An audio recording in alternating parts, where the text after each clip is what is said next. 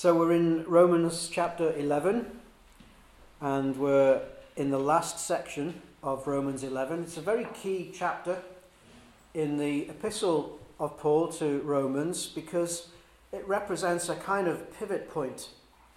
What has gone before is very much core doctrinal truth, and what comes next is very much the application of those core truths. And there is a very clear punctuation at the end of chapter 11 which almost reflects back on what Paul has been arguing, the case he's been presenting, reflects back on that and then projects us forward into what comes next. So let's read.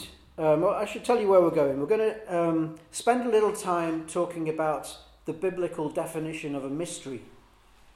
So you'll look out for that in our reading. The first part of what we will read is a definitive statement on the future salvation of the people of Israel. That's very clear. I'd like us to spend a little time on a statement that's made: God's gifts and his calling are irrevocable.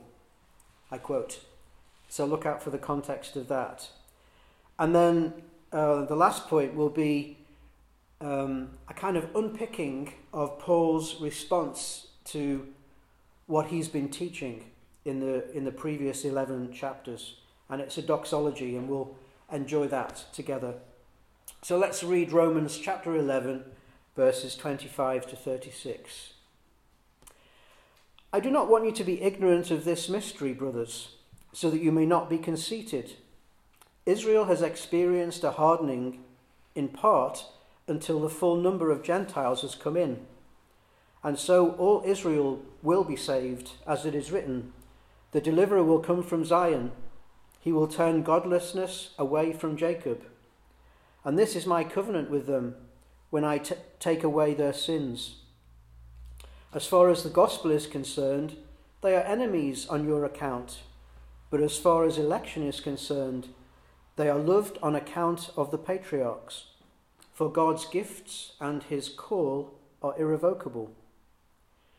Just as you who were at one time disobedient to God have now received mercy as a result of their disobedience, so they too have now become disobedient, in order that they too may now receive mercy as a result of God's mercy to you. For God has bound all men over to disobedience, so that he may have mercy on them all. O the depth of the riches of the wisdom and knowledge of God! How unsearchable his judgments and his paths beyond tracing out! Who has known the mind of the Lord, or who has been his counselor? Who has ever given to God that God should repay him? For from him and through him and to him are all things. To him be glory forever. Amen. Our first point is a biblical definition of mystery, and it's from verse 25. I do not want you to be ignorant of this mystery, brothers, so that you may not be conceited. He's addressing the problem that we've been considering in the Roman church. It was a mixture of local people, let's put it that way, who would be Gentiles, non-Jews, who had been saved and brought into the church of God, and those who were Jews and were living in Rome, and they were converted Jews and were also in churches of God, in the church of God. And you get the sense there was a bit of a kind of elitism going on. Not sure who thought they were superior. Maybe the Jews thought so, maybe the Gentiles thought so. But there was this kind of sense of difference between the two. That's what Paul has been addressing. And he is saying that he wants to make it clear that the mystery he's been talking about, they both sides need to understand, so that they won't be conceited, arrogant, shall we say, full of their own importance. And he describes it as a mystery. I looked up the English definition of a mystery, and it's something that's impossible to explain. And it cites unidentified flying objects as an example of it. It's something that you see and you don't understand. And there isn't even a credible explanation for it. Seeing something with no explanation is not the biblical definition of a mystery. I'm going to suggest that there are two ways that the word mystery is used in the Bible. Probably the most common is a truth once hidden, now revealed. So something that was hidden in the past, it just wasn't explained and therefore wasn't understood, now is no longer hidden because it's been revealed, it's been explained, and it can be understood. That's one context in which the word mystery is used. Another, which is substantially different, is a truth about God that is simply beyond human capacity to understand. And I would draw a distinction between an explanation and understanding. I would say the height of arrogance is when we see something and it's explained to us and we say, don't understand that, so I'm not going to believe it. I've said this before, that I'm very struck with David Attenborough and how rich his knowledge and understanding is of the natural world. And we love those programs, don't we? But he's a self-professed, almost like someone who preaches atheism. And when he's pressed on why he doesn't believe there is a God, it's because he sees things and the explanation that's given he doesn't understand, and mostly it's to do with the wrong that's in the world, and therefore he says, I cannot believe it. Now, I would say that we'll come back to this in a second, but that is really quite an arrogant thing for someone to say, and I have great respect for him in so many ways. But to say, I can't believe it because I don't understand it, that's one way of looking at a mystery. There's a really great hymn. It says, a line in a hymn, it says, where reason fails with all her powers, there faith prevails and love adores. I'll say it again. Where reason fails with all her powers, there faith prevails and love adores. So the Christian view of this kind of mystery, which we see, it's explained, and we don't understand. An example might be, for example, God's love. It's beyond our comprehension. We don't understand it, but we embrace it with faith and believe it with all our hearts. Another example is the Trinity. God, single God in three persons. That's very clear in Scripture, and we see it. We appreciate the explanation, and it's beyond our ability to understand, but through faith we accept it.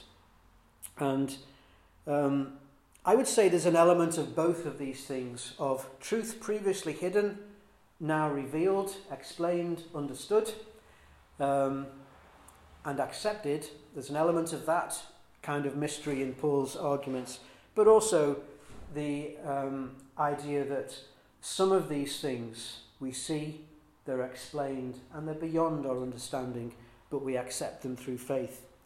That's there as well. We'll again come back to that's the first point, a definition of mystery as we would see in the Bible.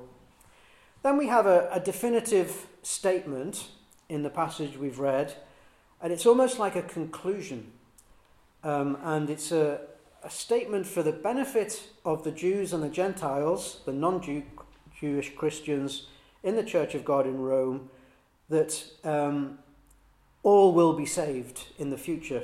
Sorry, I'll say that. All Jews will be saved in the future. Today is a day of grace. And as Gentiles, we have access to God's grace, and we enjoy that. And the passage before us says Israel has experienced a hardening in part until the full number of Gentiles has come in, and so all Israel will be saved. So it's almost like in this day of grace, there is a little bit of a parking of God's promises to the Jews, and during that time it gives us non-Jews access to God's grace. Not precluding Jews, they also have access to God's grace, but the point is, when this day of grace is finished, the kind of refocus on the Jews will happen. Really important point. Actually, there's two important points. It says all of Israel will be saved. That's a direct quote from verse 26. And so all Israel will be saved. I want to read just a selection of verses from the prior 11 chapters that demonstrate what's meant by all Israel. It's the chosen ones in Israel, and that's made very clear. So it's not a matter of if you're a Jew, you're saved. It's a matter of God's grace in a chosen individual, and that's, we're edging on the mystery now as we consider this. So that's one point. We need to understand what's meant by all of Israel.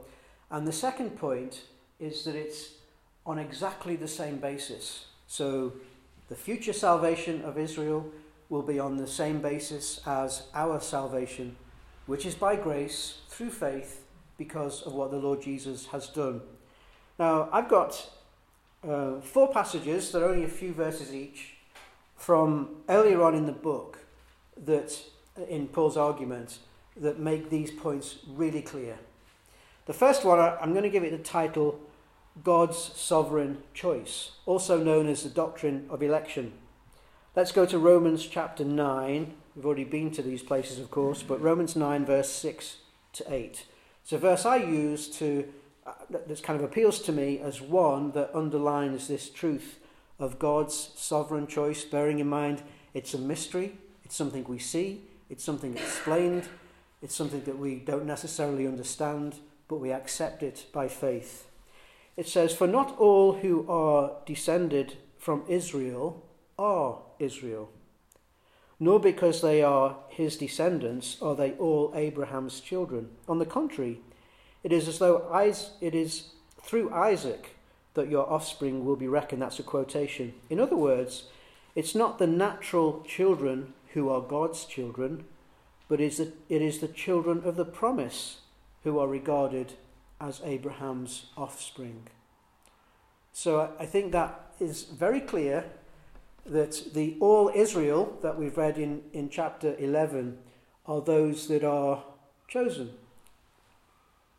Next title is that it's not by human effort, but it's by God's mercy that everyone is saved, be it Jew or Gentile. And we'll go staying in chapter 9 and verse 16. "It does not therefore depend on a man's desire or effort, but on God's mercy." This is salvation. "For the scripture says to Pharaoh, I raised you up for this very purpose, that I might display my power in you, and that my name might be proclaimed in all the earth. Therefore God has mercy on whom he wants to have mercy, and he hardens whom he wants to harden." Difficult, really difficult statements, but they're there, they're clear, and while we might not necessarily understand them, we accept them by faith. So the salvation of the Jews, be that present or future, the salvation of non-Jews are by God's sovereign choice, and it's not through human effort, but it's by God's mercy. The next section is through faith, and we'll go to Romans 10, a very familiar passage, Romans 10 verse 8. "The word is near you. It is in your mouth and in your heart. That is the word of faith we are proclaiming, that if you confess with your mouth Jesus is Lord, and believe in your heart that God raised him from the dead, you will be saved. For it is with your heart that you believe and are justified, and it is with your mouth that you confess and are saved. As the scripture says, anyone who trusts in him will never be put to shame. For there is no difference between Jew, key section here, there is no difference between Jew and Gentile. The same Lord is Lord of all, and richly blesses all who call on him. For everyone who calls on the name of the Lord will be saved. I'm going to talk a little bit in a few minutes about paraphrasing scripture for our own benefit. That's where you look at a verse and you rewrite it in your own way to get a better understanding. It's a dangerous thing to do, but also a very helpful thing to do. That verse we've just read, I don't think how it could be rewritten to make it any clearer. That there is no difference, Jew or Gentile, and it's the same Lord who's Lord of all, and he blesses all who come to him. For everyone who calls on the name of the Lord will be saved. Salvation is through faith for all. And the last one is salvation is by grace.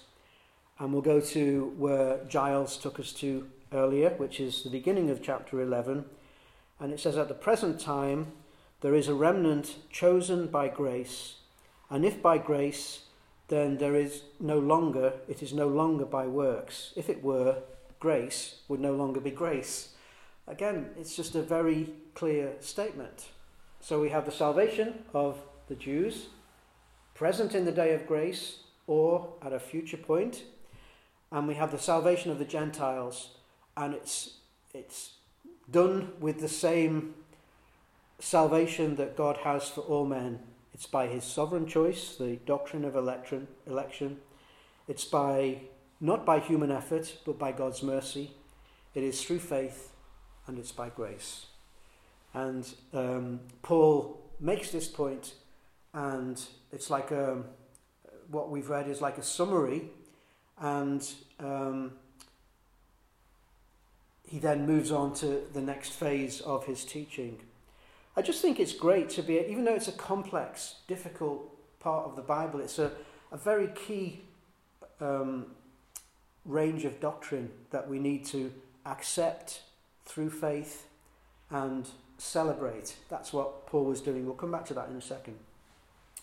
Number 3 of my 4 points is this expression in verse, what verse was it? Verse 29, that says, God's gifts and his calling are irrevocable. It's a standalone statement, and I had to look at what irrevocable means. Literally, in the Greek, it means without repentance. But maybe a better way of understanding it is what's said can't be unsaid, or what's done can't be undone. And it's saying that God's gifts and his calling are irrevocable. The reason why I wanted to spend a little bit of time on it is I've heard teaching that gifts here are the gifts of the Holy Spirit. So if I have, let's say, the gift of evangelism, and I say this respectfully, I'm stuck with it. It's irrevocable. It's what God has given me, and I've got to work with it.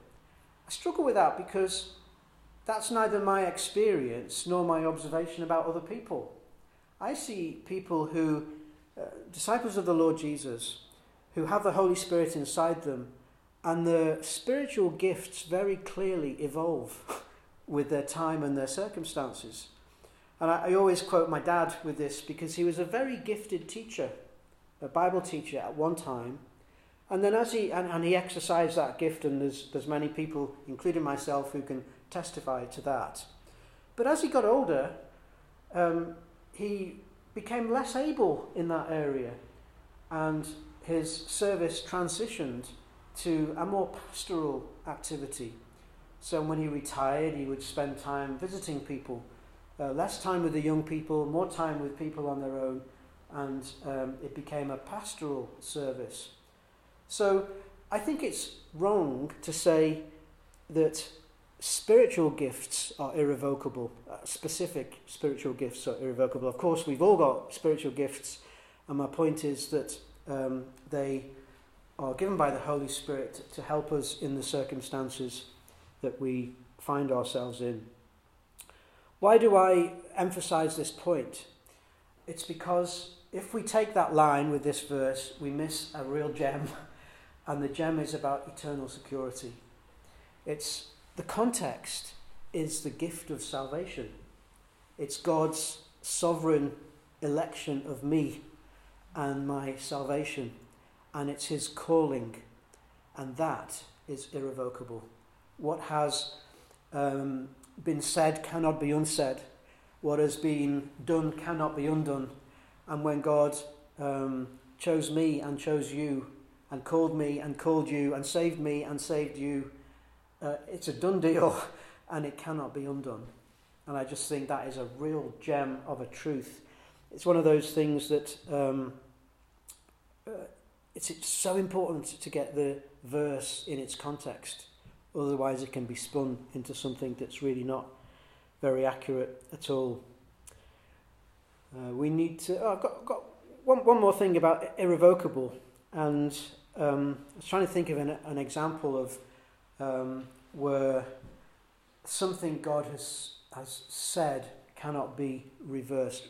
It says the definition was without repentance. So it's not about going back on something. And you can read about it in Numbers 23. It's the story of Balak and Balaam. Really interesting. Balak was a king who was terrified of God's people. And he employs Balaam to say a curse, pays him to say a curse against God's people. And Balaam accepts the deal. And he comes to deliver the curse, and it comes out as a blessing. And Balak says, "What are you playing at?" And he says, "Well, these are God's people, and God's given me this blessing." And it says in verse 19 of Numbers 23, "God is not a man that he should lie, nor a son of man that he should change his mind. Does he speak and then not act? Does he promise and then not fulfill?" And Balak has another go, and another blessing comes out, an oracle. And it's just a fascinating story, and it's a really good illustration of when God says something, it can't be reversed. And that's the story of my salvation and your salvation. Let's go to the fourth point, and really we're probably not going to spend as much time as we ought to on this, but it's Paul's response to the mystery of the divine workings, and it's a doxology. And it's those precious verses in verses 33 to 36. A doxology is a short hymn of praise.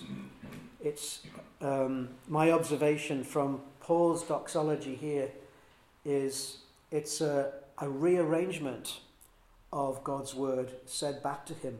That's the point about paraphrase. We can't rearrange God's word and build a doctrine on it because it's false.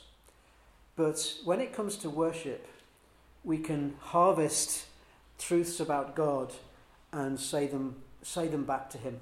That's the stuff of prayer and the stuff of worship. And maybe we'll see that in a second. But the other thing I wanted to mention is spontaneity. You get the impression here that Paul's got to this point in his argument and he's overwhelmed with the mystery. That it's there's lots of truth once hidden, now revealed, explained and understood. There's lots of truth that was hidden, now revealed, explained, and not really grasped because it's beyond our grasp, but embraced through faith. And as he's basking in this amazing truth, you get this sense of he's spontaneously just goes into worship. And that's really what verses 33 to 36 are about. I wanted to make the point that maybe we're not very good at spontaneity sometimes. I speak for myself. And there is a place for rehearsed worship. Get that from Psalm 45. My heart is stirred by a noble theme as I recite my verses to the King. Really important that our spiritual sacrifice, the fruit of lips, is thought through. But there is also a place for spontaneity. And I would just encourage brothers and sisters, brothers especially in the remembrance, that's our opportunity, to be prepared to be spontaneous sometimes, because that's the Spirit's work. Oh, the depth of the riches of the wisdom and knowledge of God. Saying, I get the sense that Paul is reciting God's word that he's stored up in his heart. In my NIV study Bible, you get those little letters that link to other passages of Scripture. In these 4 verses, I count 13 references to Old Testament. And the compilers of the NIV, or that particular version of the NIV, have spotted links to 13 Old Testament scriptures in this statement from Paul. There are 2 in quotations. That's verses 34 and 35. So that's direct quotation from Job and from Isaiah. So that's very clear. But the first statement is linked to Psalm 95, something that we can perhaps take away as a little piece of homework. But I see Psalm 95, Psalm 139, several links into Job, Isaiah 40, Ecclesiastes, there's Jeremiah. So worship and expressing our appreciation for God, bearing in mind we have the Holy Spirit to help us, is often drawn from God's word, and I think this is a lovely example of that. I just wanted to really finish by looking at the content of what Paul says, and there's some really nice symmetry about what he says. Oh, the depth. Stop at depth, that's in verse 33. Second half of the verse is how unsearchable. And a bit further on, beyond tracing out. We're talking about things that are so deep that they're unsearchable and that they're beyond tracing out. And this is Paul's theme. I've been delighting in the mystery, and it's deep and it's unsearchable and it's beyond my understanding. Oh, the depth of the riches. I've highlighted riches in verse 33. And then you go to verse 35, and it's kind of a rhetorical question. Who has ever given to God that God should repay him? Oh, the depth of the riches. God owns everything. So the wonder is, we have nothing to give that he doesn't already own. Oh, the depth of the riches of the wisdom in verse 33. And a bit further on in verse 33, how unsearchable are his judgments and his ways. Wisdom, judgments, ways. And then verse 34, who has been his counsellor? You've got judgments and ways again. Just got this sense of Paul enjoying the depth of the character of God in all of its wonder, and it's the product of his meditation. Oh, the depth of the riches and the wisdom and the knowledge in verse 33. Verse 34, who has known the mind of the Lord? His knowledge is infinite. It's a passage of Scripture that we should turn to and delight in and memorize. But let's just conclude really with verse 36. And it says, for from him and through him and to him are all things. To him be the glory forever. And my thought there this morning is that from him is a statement about he is the origin of all things. Through him, he is the sustainer of all things. and to him he is the reason for all things. And I would just encourage us to compare notes with Colossians chapter 1, verse 15 to 20, because you get exactly the same things expressed by the same person, the Apostle Paul, but in a different context. Shall we have our closing prayer?